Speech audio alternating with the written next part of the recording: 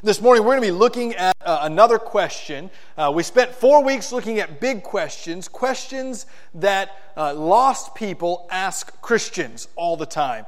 Things relating to what we believe about the Bible, what we believe about science, what we believe about society. And last week and this week we've looked at two questions that we as believers can ask an unbelieving world. Last week we looked particularly at a question that helps us kind of defend our faith from what we'll call an apologetics point of view. That is, this is why we believe what we believe. And we talked about morality. Where does morality come from? It was a quote-unquote proof for an existence of some God or some being, and then we turn to Scripture to find out who that God is. But this morning's question, is there an afterlife, is not necessarily a proof of a God or a disproof of a God. Instead, it's a question that I think every person should seriously ask themselves. Whether you believe in a God or a religion or whether you're an atheist, you should wrestle with this question. Is this life all that there is? As a matter of fact, if you have your digital bulletin, and you can find that on our website, fbcrobinson.com/resources, you can pull open a digital bulletin. If you tap the sermon notes, it's going to have all of our scripture passages and a detailed sermon outline if you'd like to follow, or you can just take notes and follow along on the screen or in your copy of God's Word. The first scripture I want to read, our base scripture for this morning, is this exact question that Job asks in Job chapter 14, verse 14. He asks, if a man dies, shall he live again? Now Job is asking it in this context. Is this all there is to life? Job is in the midst of suffering and pain and anguish. He's lost all of his family except his wife, and his wife has begged him to curse God and die. He's lost all of his possessions, all of his help, all of his friends. The only friends he has are those who are coming to him and saying, do you think maybe you've got a sin problem here, Job, and that's why everything is happening? Some friends they are. Right? And so Job asks this question.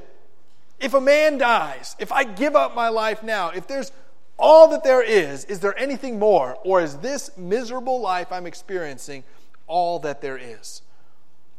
I think it's a question that humanity has wrestled with for a long time. A question that we should continue to ask and wrestle with in our own lives. Is there more after this life? This is not a proof question. This is an introspection. And the value of this question lies in the consequences of a yes response. If there is an afterlife, how will that affect my current life? If I currently am living a life, and that's it, does it make a difference then what I do for others? If we think about this question, we have to wrestle with the reality of heaven and hell. Secular scientists are surprisingly divided over this answer. Those who don't believe in God, you'll find some who are staunch believers that this life is all there is, and once we die, we return to dust. Right?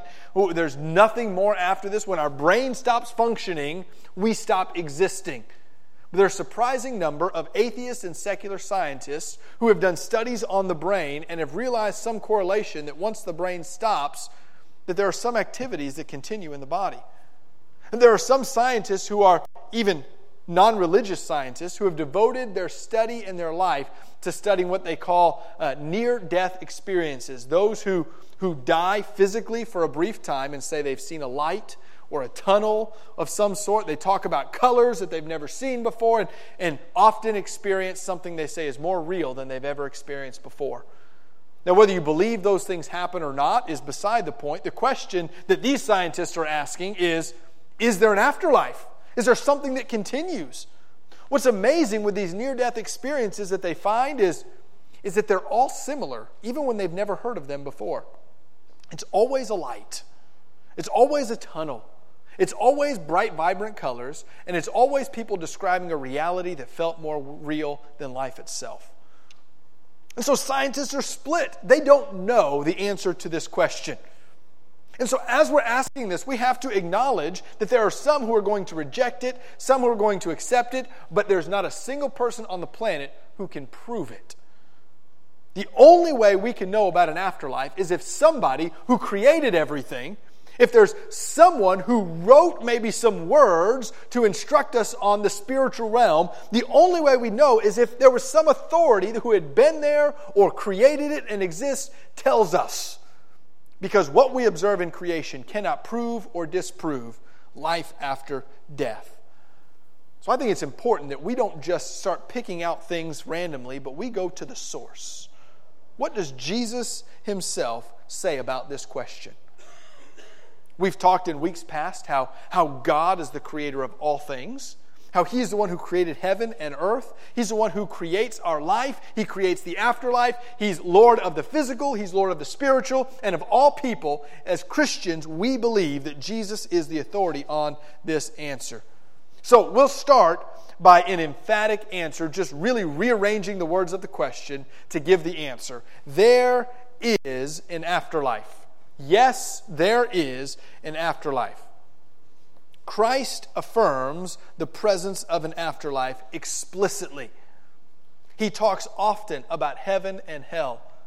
He talks often about a spiritual realm, and he specifically addresses a few people to answer this question that you and I need to be so sure on. By the way, there are a growing number of Christians, and actually I'll put Christians in quotation marks, churchgoers who call themselves Christians in churches who have abandoned Jesus' teaching on this and will tell you that even in your Christianity, once you die, that's it. So do all the good works you can on earth because death is the end. Jesus would say different. Jesus actually addressed a group of people, namely the Sadducees, who believed that there was no life after death. The Sadducees taught that their Jewish faith was confined to the world that they lived in, and once their life was over, their faith and their existence was over as well. And so Jesus addresses them in Mark chapter 12, verses 26 and 27, and he does so fairly harshly. Read with me Mark 12, 26 through 27. And as for the dead being raised, specifically he's talking about from death into the afterlife. Have you not read in the book of Moses, in the passage about the bush, how God spoke to him, saying, I am the God of Abraham, the God of Isaac, and the God of Jacob? He is not God of the dead, but of the living. You are quite wrong. Listen to Jesus' logic here. As Jesus is explaining the story of Moses and the burning bush, he says, God looks at Moses and says, I'm the God of Abraham who has died, and Isaac who has died, and Jacob who has died. And Jesus says, He is the God of the living, not the dead. Therefore, God must be still keeping them in an afterlife. You and I can have the same assurance that this life is not the end, that God is not the God of the dead, but of the living. And therefore, our death does not separate us from eternity. Later, Jesus will comfort his disciples with a promise of an afterlife. In John chapter 14, as Jesus is relating to them the things that are coming up with his death, and his eventual separation from the disciples, their sadness and mourning. But Jesus tells them in John chapter 14, verses 1 through 3, if I go and prepare a place for you, I will come again and will take you to myself, that where I am, you may be also. Jesus says, even with me going and leaving, I will return and I will bring you to the next life. Over and over and over again in the Gospels, Jesus affirms there is an afterlife. There is more to this current life. And as you're talking to unbelieving friends, it's important to ask the question, if there is an afterlife, does it affect how you live today? Does it affect how you live this life? Several years ago, it was popular to use the phrase YOLO. Have you guys heard the phrase YOLO? Y-O-L-O. You only live once. That was everywhere on every T-shirt. They replaced the WWJD. You only live once. remember doing a Bible study with some college students in North Carolina, and they were all about YOLO and dabbing and all of that other hip stuff that I was not, because I'm old and don't understand it. And so they're talking about YOLO, you only live once, and we've got to do the most we can, until one of them astutely pointed out, I'm going to make a shirt that says YOLT. YOLT? Yeah, you only live twice, because this life is not the end, right? That's awesome. I love that. I couldn't convince any t-shirt manufacturers to make a YOLT shirt, but I think it's pretty cool, right? There's more to life than just this one. So we don't live our life going around saying, what can I get? What can I get? What can I have? What can I build up for myself? How can I be the best version of myself today? We understand that there is more. So everything we invest in this life points not to the here and now, but to eternity.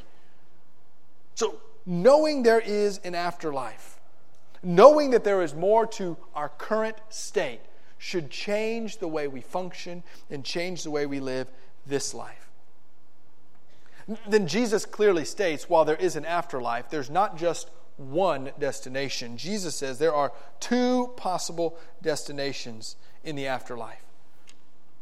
This is where people start moving away from wanting to believe the afterlife to wanting to abandon it. The afterlife sounds great when it's heaven. The afterlife sounds wonderful when it's a feeling more real than you've ever felt before, more beautiful than you've ever experienced. The afterlife is great when it's a light in a tunnel calling you, drawing you, when angels are singing, people are smiling, and St. Peter's there to put his arm around your neck without a mask because there's no coronavirus in heaven. We understand that the afterlife is beautiful when there's one destination, but Jesus teaches very clearly that there are multiple places in the afterlife. He gives a few examples, most notably in the story of the rich man and Lazarus. He presents us with two realities in eternity in Luke chapter 16. The rich man who is selfish and cared only about himself, and Lazarus who worshiped God faithfully. And in the story that Jesus tells, both of these men die, and he talks about these two destinations. The poor man died and was carried by angels to Abraham's side. The rich man also died and was buried. And in Hades, being in torment, he lifted up his eyes and saw Abraham far off and Lazarus at his side. The same thing happened to the rich man and to Lazarus. They both experience a physical death, but the realities of eternity are vastly different. I think the same can be said for you and I. We have the same end of life results. Of everyone who has ever been created and lived, there has only been two people that I know of that have ever lived and not died. It's a nice trick question. Do you know who those two people are? Right, the first one everybody always says is Jesus. No, he died for your sins. Let's back that up a little bit. He did come back to life and was ascended, but even he experienced death. We have two in all of Scripture. We have Enoch, who walked with God in Genesis, and God called him away, and Enoch was no more. And we have the prophet Elijah, who was so faithful that God sent a flaming chariot to carry him off to heaven. So statistically speaking, 99.9999999999999999999, I don't know how far to go, % of people who live will die. I'm going to go ahead and tell you, your chances of not experiencing death are slim to none. We all experience the same end of life, but we don't all experience the same afterlife. Jesus speaks often of Hades, hell, a place of suffering and torment. He speaks often of the promise of heaven and glory with God. Two examples we can read about, and there are so many we could pick from. But in Matthew 25, verse 26, Jesus tells us of these two realities. He says, these will go away to eternal punishment, but the righteous to eternal life.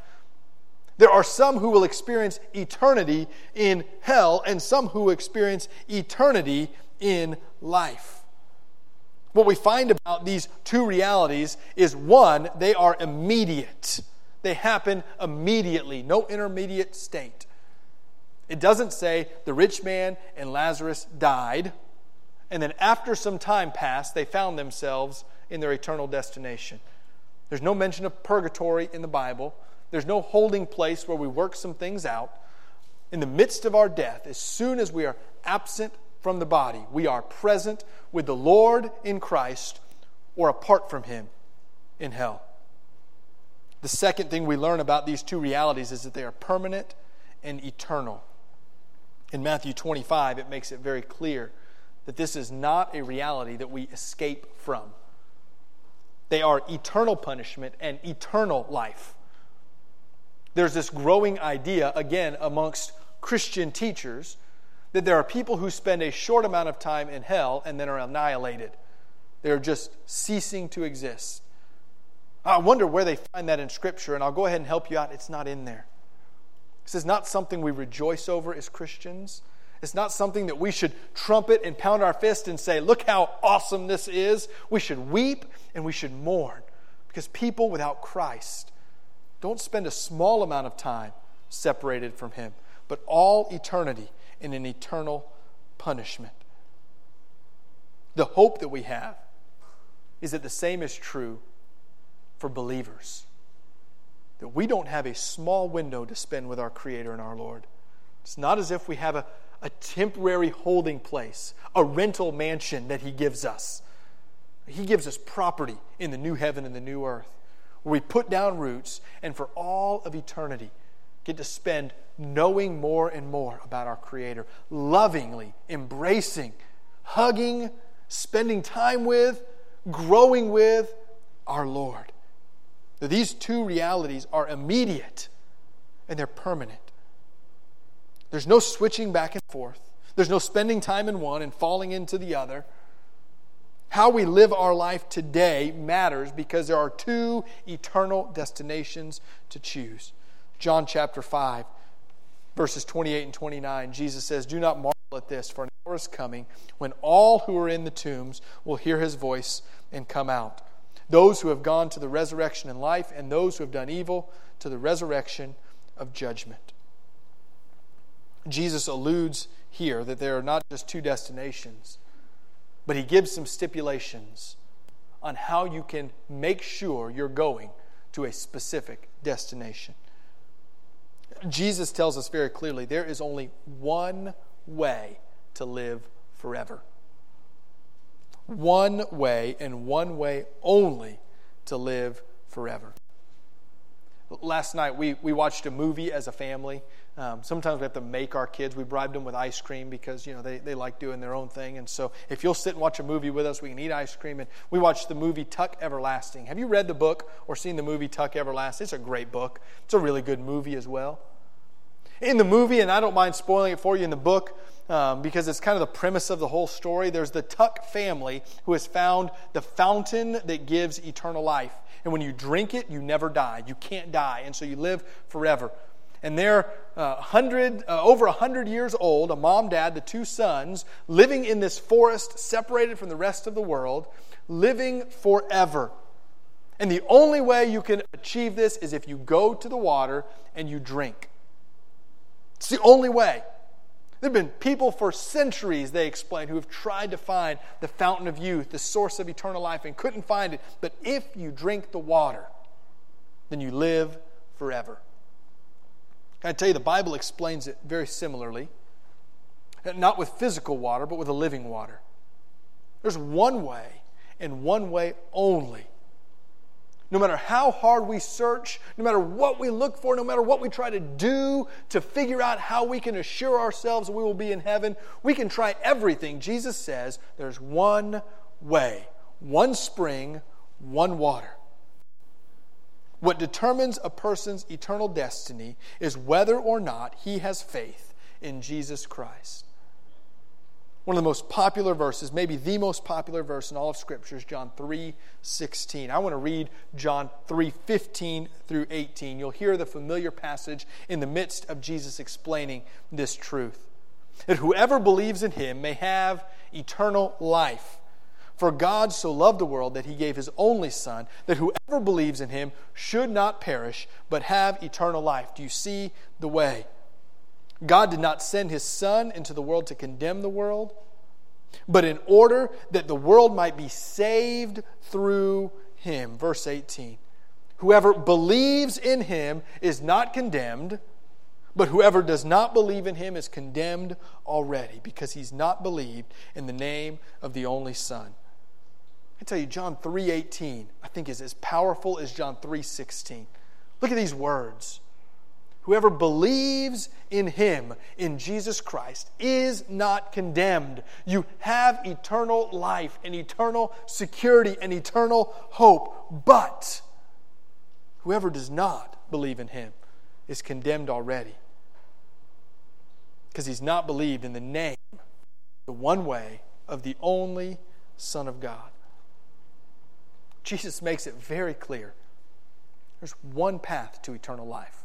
One and one alone. If the afterlife is real, we believe it is. If heaven and hell are real places, and we believe it is, we need to know how we can have assurance to spend eternity with Christ. That famous verse, John 3:16, makes it clear that Jesus died for the whole world, for everyone. But sadly, many would rather choose on their own accord to follow darkness rather than light. Jesus doesn't stop at verse 18. He sadly says in verse 19, and this is the judgment. Light has come into the world, and people love the darkness rather than the light, because their works were evil.